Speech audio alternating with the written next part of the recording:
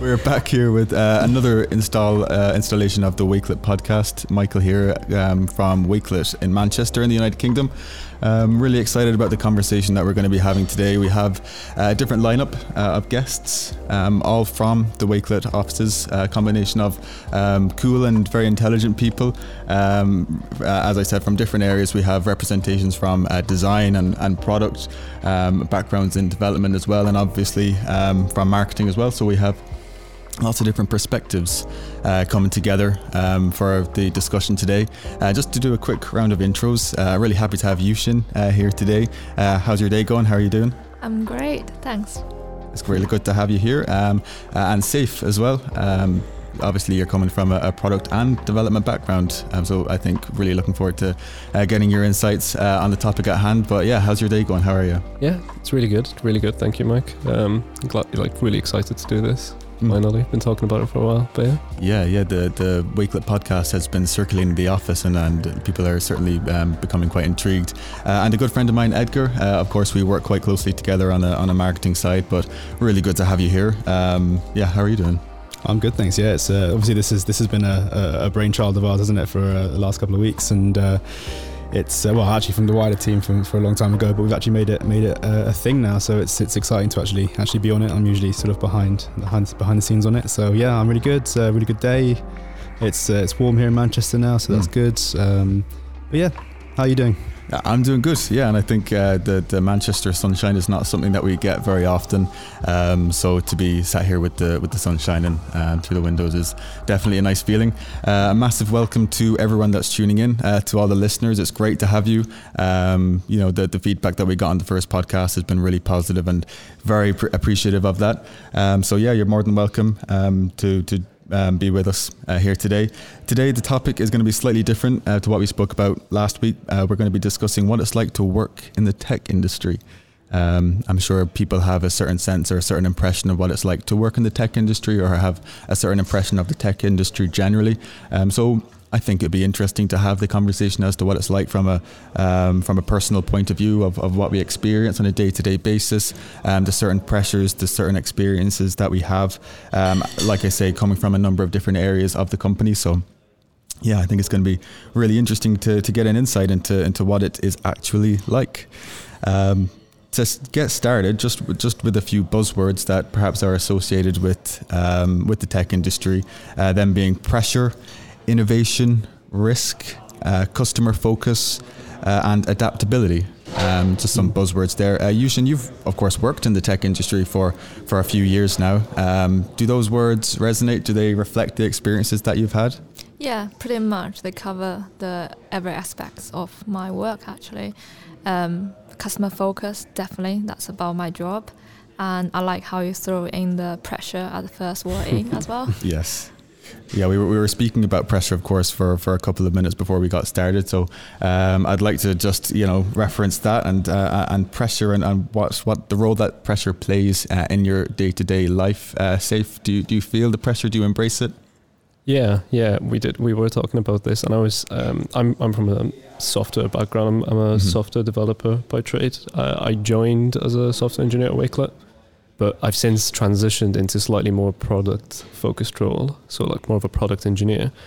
I definitely feel the pressure in my role, and I think like we all do. But I think there's just different pressure, different types of pressure depending on what you do, and like.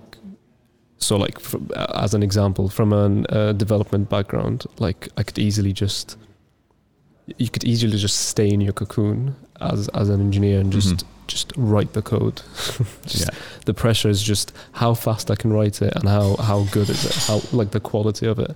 That's pretty much it. Like that's the pressure that you face as an engineer. But I can draw the same parallels as from a product role. It's interesting to think about it in that way, because obviously I need to do my work quicker. We need to move fast as a company. We need to move fast as a team. We need to deliver to high standards. So there's also the quality aspect, but then there's also like other dimensions to the pressure. Like it's not just the pressure of how fast can we move, but it's pressure of like not to get philosophical, but what are we building? Exactly. Where does it fit? Who are we building it for? And how does everything connect internally and externally? So internally in the sense that how do our teams work together? In engineering, you don't really have to think about how does engineering interact with marketing. You just sort of build the thing and you just ship it. And then someone else has to think about how do they sell it. Right. But in a more a product-centric role, you have to think about that whole end-to-end experience. And you get to, like, I've gotten to work a lot closer with UX, with marketing, and our community, and seeing how all of that connects is definitely, there's more pressure both from, like, in your job, but also individually, like trying to, like, piece all of this together, trying to do a good job, all of that, identifying when you're overworked. Because I think a lot of people share this sentiment, but I personally work better under pressure. But you also need to identify when that becomes a problem. Like, it needs to be pressure, like, for the right reasons. It needs to be, like, if this is a thing, a healthy sort of pressure. Yes. And you need to identify when you've been overworked, or when you need to, like, relinquish some responsibilities or duties. And I think that's an interesting thing that you touch upon, and especially in startup life. Of course, Wakelet is originally, of course, a tech startup, and there are certain pressures and certain demands that become part and parcel in that as a job. So it is kind of managing that, I guess. But I think from my personal experience, it's a lot about, embrace the pressure, seek the pressure, because I think once you kind of enter into that realm of pressure, that's when you begin to understand yourself. You understand what your comfort zone is, and more significantly, what isn't your comfort zone. And of course, that's where growth takes place. And so, I think from my side, it's definitely, pressure is a really positive thing, but you have to manage it for sure. Listeners may hear a little bit of hustle and bustle in the background here, but that's, if anything, even more of an insight into what it's like to work at a tech company. There's a lot of moving parts, a lot of people moving around. But just on the topic of pressure and the demand to take risks, Edgar, is that something that you feel? Do you think it plays an important part in working for a tech company?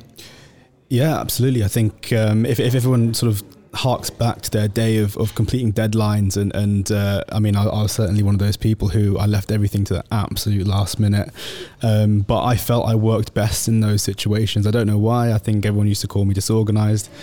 Obviously not. If you check out my desk, I'm very organized, of course. But no, I think in certain situations, it's about psychologically affecting yourself in that way, by putting the unneeded but also needed pressure on yourself. I mean, I performed, as I said, best at that situation, but in terms of how you can move and progress in terms of a business, and having worked in marketing for lots of years now, and understanding where a pressure point within a business, for example, in terms of growth, in terms of commerciality, in terms of whatever it is that the objective for a business is, you can also apply that to most cases, whether it's your own personal pressures in life to achieve a goal, etc. But certainly in terms of a business sense, pressure is a good thing. If there wasn't pressure there, you'd be stagnant. You'd think there's no reason to do anything else, or there's no reason to go the extra mile, because everything would always be be fine and dandy. It's pressure's there in order to spur you on, as you say. Pushing yourself outside of a comfort zone, aka pressure, will always deliver some sort of fruitful outcome. Whether it's negative, whether it's positive, you've always got an outcome. And whether it's negative, to go back and then learn from it. Exactly. If it's positive, right, that's the next step. That's the next step on the ladder. Let's push forward after that. So the pressure's great, and I think pressure, when it comes down to especially developing in terms of our situation here, technology, the way that it moves, the speed at which technology moves nowadays, it's scary. Yeah, it definitely pushes you into realms that have been unforeseen, or ones that are not so well understood. And that in its own sense is pushing you to understand, develop, and essentially iterate to the point where you've actually come out with the solution. A lot of what we do in marketing is try to find, obviously, a message or an affinity with an audience within our product or within whatever we're pushing out that will essentially, it will resonate to the point where people will want to adopt us as their go-to. And this is essentially what most businesses or companies try to do, especially when it comes to try to find a fit. And obviously it's product fit, market fit, all that kind of stuff when we're talking about it in literal terms.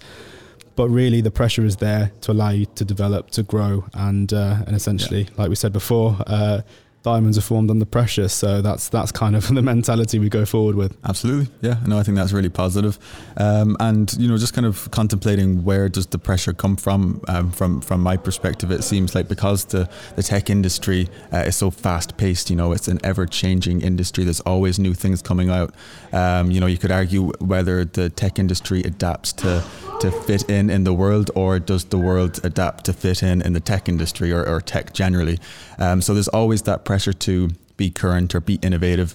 From a design perspective, Yushin, I'd be really interested to know is, do you constantly think about how to innovate or to, just kind of adapt or to be one of the trailblazers in how products work or within the tech industry? Is that something that you feel on a day-to-day basis?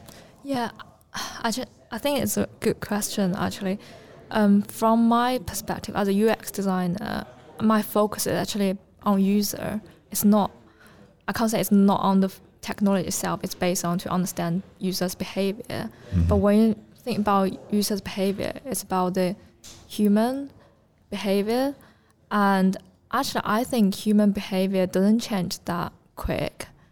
I think first of all, I think what you can predict is people likes to have easy life. They want to use a tool that help them to do work quicker, to do it easier, and that's predictable.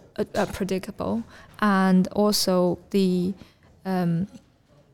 other part is people actually don't like to change sometimes. When you think about a lot of time when you introduce a new product or new tool to people, they were like, oh, I'm happy with what I'm using. So from this aspect, actually I think for me is to understand what suit people, what they like, what makes them feel like that's easy first. Then start to think about how to innovate and understand, okay, outside my world, what's out there, what makes people start to adapt to them rather than kind of ditch the current tools. So a lot of time I think it's always like small amount of people are trying to make change, and we are waiting for the moment that small amount of number of people become the bigger number of people. But I think if we want to be innovative, we need to be always the early adapter, the early small number of people trying to think differently and make the rest of people can adapt to you. That's cool. I like that. I have a quote here from John Chambers, who is the CEO of Cisco, that he says, if you don't innovate fast, disrupt your industry, disrupt yourself, you'll be left behind. Steve, on the topic of innovation and disruption, what are your thoughts on that? I think to me, I think in essence it just means get out of your comfort zone. When you think about that is what disruption is really. Like to innovate means you want to create something that doesn't exist or improve on something like by an order of magnitude. And to do that you need to be asking the questions that no one else is. You need to be taking bold steps. What that means depends on what it is you're trying to do and where, but whatever it is, it will definitely involve you getting out of your comfort zone, which is disrupting yourself. And if you succeed, you'll end up shaking up the market, the competition, and that's disrupting the industry. That's basically what that means to me. Absolutely. No, I really like that. The tech industry, it's certainly changed quite a lot in the last 20, 25 years, hasn't it? Yeah. I'm not that old yet to have lived through some of the technological advancements, but what we do tend to look at is how fast things have changed and our views of technology have changed. Initially technology must have been seen as witchcraft to many people because it's something that wasn't, it's just purely down to the fact that we have tried to tailor technology to like Yushin mentioned, make our lives easier. The plane, for example, and this is what we were talking about before, which is how long it's taken certain technologies to be adopted to the point where it's got 50 million users, unique users. The plane, for example, I think the stat is that it took 68 years for the plane to be trusted enough, or even accessible enough for 50 million users to use the plane. The car took 62 years. I think the telephone took 28 years, and internet took 7 years. Facebook took 3 years.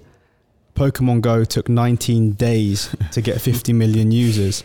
So when you look at it in that sense, and look at technological advancements, Pokemon Go wouldn't exist without the smartphone. The smartphone wouldn't exist without the basic telecommunication device, which is the phone. So it's the rate at which these things have been able to be accessed, first and foremost developed, then be accessible to a wider audience.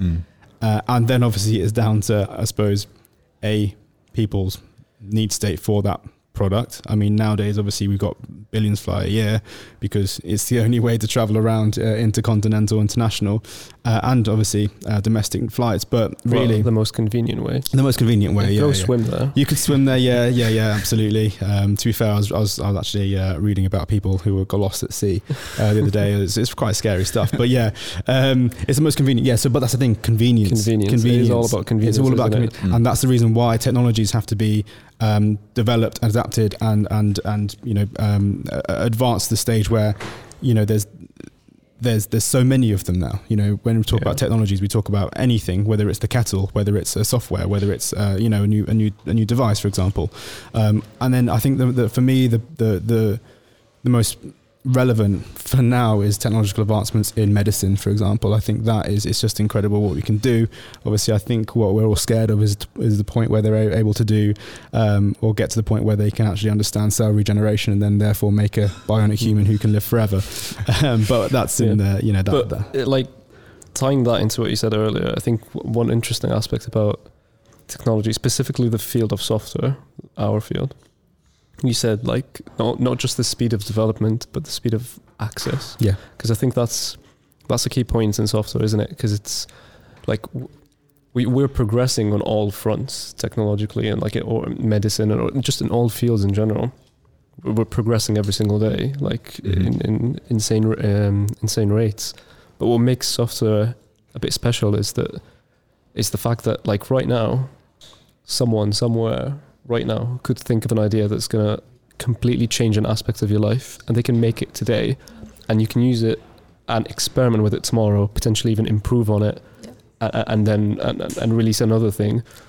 And it's just it's so instantaneous and it's so experimental. Sometimes I think as like today, like as we every day now, software is being demystified more and more. Like maybe back in the day, it used to be like this weird things like when you get people that say like, oh, he's good with computers or something, but now it's not as much like more and more schools are starting to teach coding, like more and more like educational tools are out there that teach, and it's not actually as well, at least on a surface level, to start making things like valuable things. It's not as complicated as people think.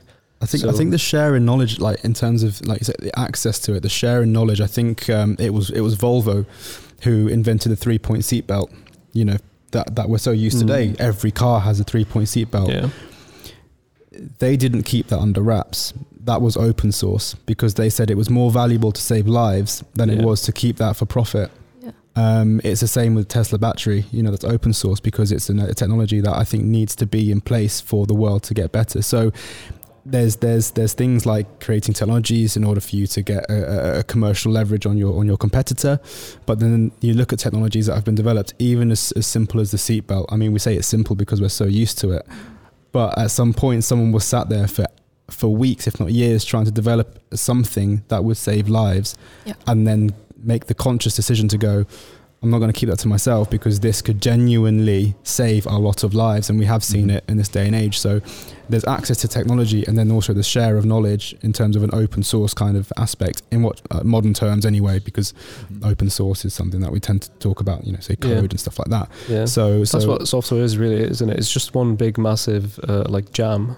It's like it's got like a karaoke, but everyone across the world is participating in it, just spewing out random code, like ranging from novel to life changing, and we're just like by the day just making weird things. But within those niches, you can find something that, and this is what you're saying, is that it takes someone to just find a little bit of something there, add to it, and then they've created something new. And I think that is, especially what we've created here at Wakelet, is it's not essentially something that's particularly new in terms of a sort of novel idea. It's what we're doing is we're taking something that we think is a problem, which is the fact that the internet for us is a technology that has enabled even more technology to develop in terms of software, whatever, usability. Yeah. But then what we're trying to do here is just bring it into one manageable, organized view, and that's just it might seem simple on the face of it, superficially, but obviously these guys can tell you how complicated it is actually to develop that into a product that is really accessible for the user, or understandable by the user. It's something that is it's a tricky thing. Absolutely. Yeah, no, just to bring it back a little bit, I think I don't want listeners to kind of get a sense of the tech industry being super high pressure and really rigid. I think something that I really like about working in the tech industry is how flexible it is, and how there is so much encouragement to take risks. I'm not sure if anyone out there has read, I think it's the Reed Hastings book, which is about the culture in Netflix, and perhaps applicable to the cultures in a lot of tech companies around the world. But that's how much you're encouraged to take risks. Yushin, do you find that you are encouraged to take risk, and is that something that you enjoy doing? Yeah, I think I can't say I'm like taking risk. I do see like a lot of time I am preparing, I'm observing it. I'm trying to do research and planning things. I think actually it's like the timing. If there's a right timing, we are take the action. Yeah, that's the time like you do take the risk. Mm-hmm. I think a lot of time, as you also mentioned about why technology moves so fast, I think it's the fact that we're not just iterating the design or the product itself, we're also iterating our work process. We literally can be last week doing one way. This week we're trying to optimize our workflow, trying to make it move faster. Yeah, because it depends on like every week the goal is different. Yeah. It's like one week you're trying to create a new thing that doesn't exist, but the other week you're just trying to like improve a few things in a calculated way, just like based on data, based on research. So it depends on what you're seeking. Some weeks you're seeking creativity. That's where cultures like that come into play, and like what you mentioned earlier, Mike, Netflix, like openness, honesty, creativity. Like that requires freedom. That requires a specific a type of a headspace you want to be. Depending on if you're doing it on your own or with others, you want that sort of openness. But then some other weeks, it's just like raw computation. It's just like just churn it out. You just need just a cup of coffee and just headphones on, lock in, and just focus. Yeah, no creativity or stuff. Just a drone. Yeah, which is also very enjoyable. But I think cultures in tech is definitely really interesting. I'm certainly interested in learning about it. I mean, Hastings' culture of candor, I think, is what it's kind of commonly known as. But also Peter Thiel's approach to culture, and whether it's PayPal or Palantir, there's different approaches. And then of course you could kind of reference like the Google new progressive office environment, and same with Apple, their crazy office space. It seems to be like redefining a culture or a company culture. It seems to be quite a trendsetter in that regard. In terms of culture, Ed, what do you think it should be? Just like in a condensed fashion, what do you think a tech culture should be? I mean, first and foremost, tech culture, I think, has to be in its very nature adaptable. It's you've got to have people who are ready to pivot, who are ready to collaborate quite heavily. What is so enjoyable, not to sell Wakelet, but what is so enjoyable is that we have got quite a flat kind of hierarchy. There's no real barriers to go speak to a team. I know we've spoken quite openly to each other. We go from one side of the office to the other, but we're also always open to hear each other's points of view, opinions, but also approaches to work. I suppose, Yushin, you're talking about the workflows around how working within a team, you can try and establish a process. I know Michael in our team, we've put different sheets in place. We've tried to put process in certain areas.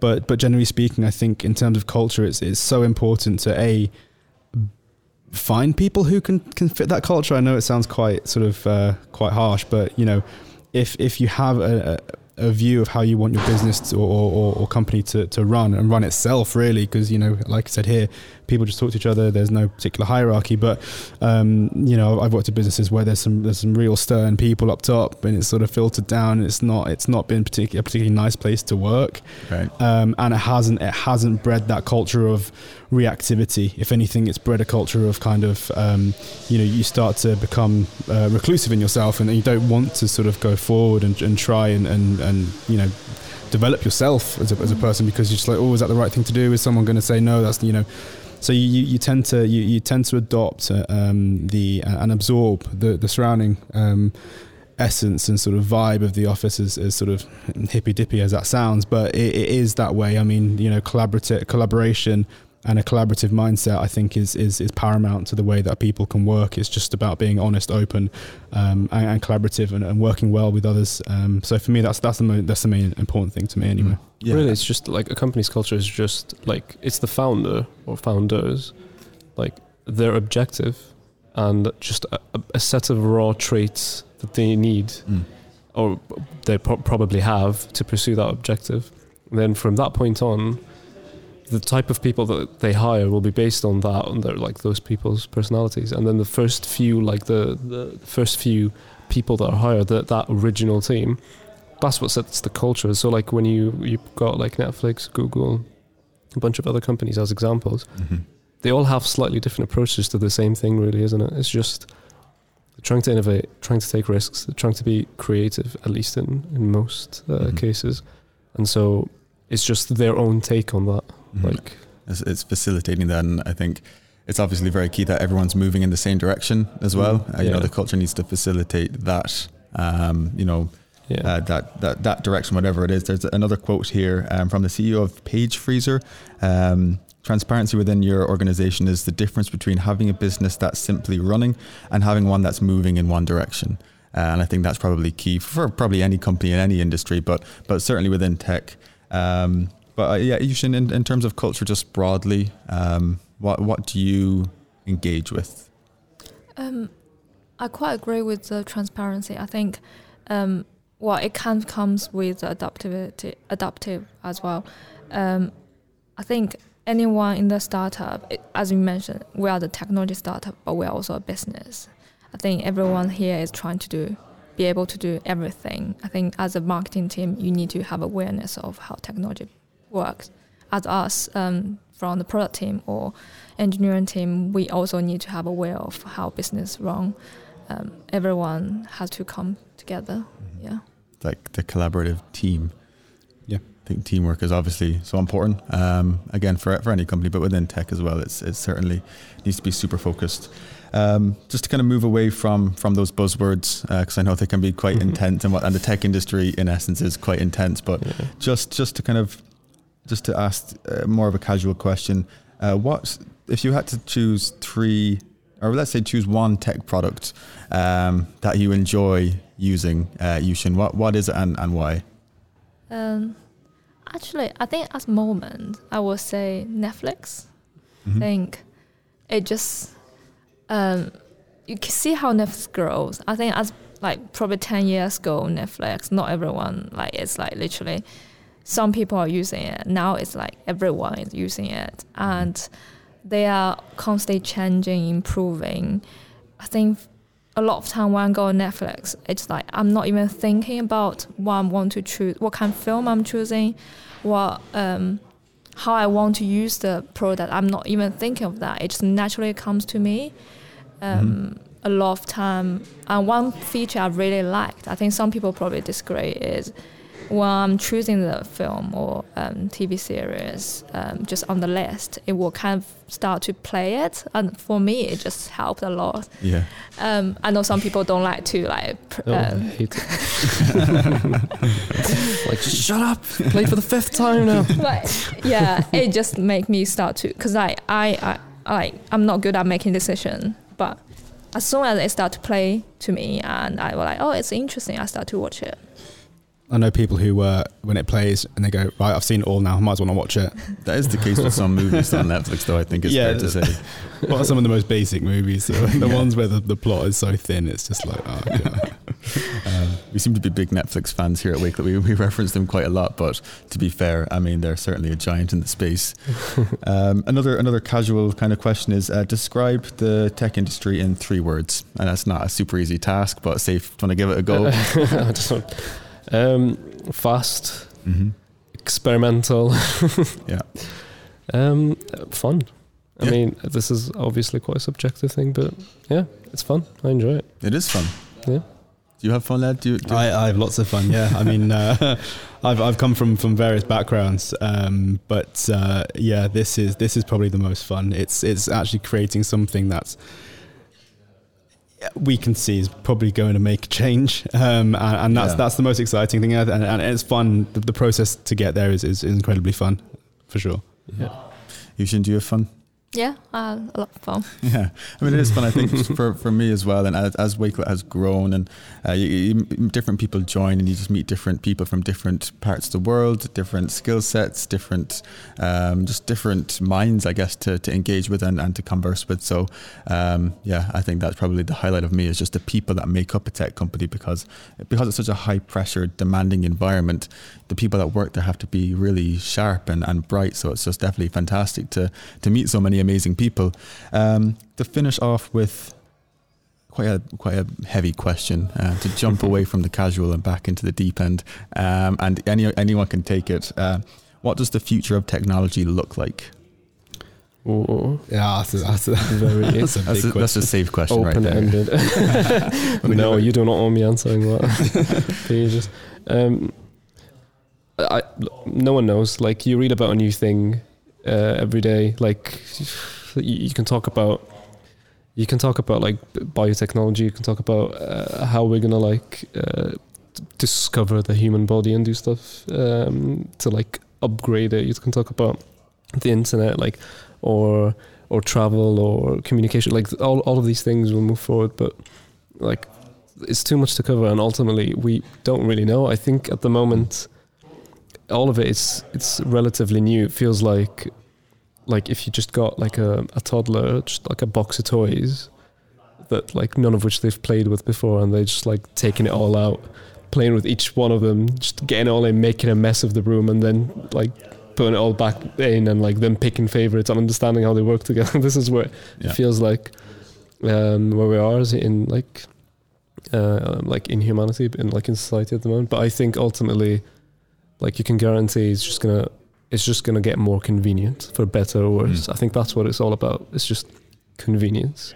Perhaps excessive convenience, but yeah, I think so. Maybe. I think the excess of convenience will ultimately, I know it's quite a morbid thought, but the excess of convenience could possibly lead to our demise as a planet. I mean, it would be wonders for the natural world, but as humans being quite greedy. I mean, we are the natural world. Everything we built is natural. I mean, I agree with existed that. here. Yeah, it's all natural.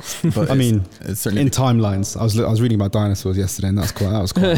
I read about very weird things, but I was reading about dinosaurs, and obviously how that actually the adaptive radiation essentially, created new species, and that from the extinction of that particular time period, and 75% of all living things on the earth has led to the creation of others. So could it be the fact that actually we do as a society look at what we've created? It's kind of a thought process there where it's like, actually maybe at one point will we as society look at the tech we've created, is it for good, is it for bad?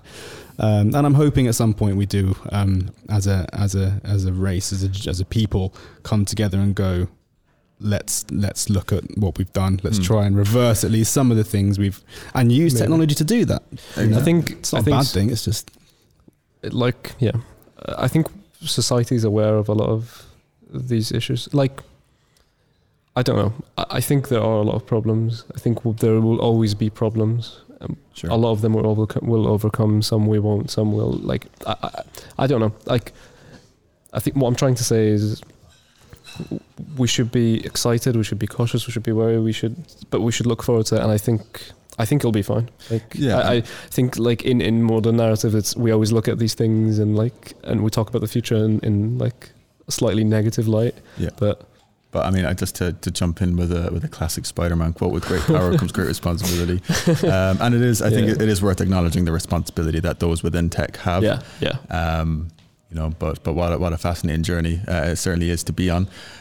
Just to wrap things up, I think another really interesting conversation. Thank you all so much for chiming in and sharing your thoughts and ideas and creativity. Thank you for having us. I've certainly learned a lot. And thank you to all the listeners for tuning in as well. It's always a pleasure to have you with us.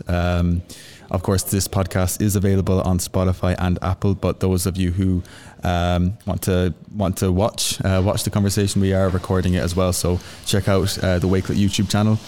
You can get a bit of a sneak peek into what it's like to record these things. But thanks again to my lovely guests and to the listeners. It's been a pleasure, and we'll catch you next time. Thank you very much.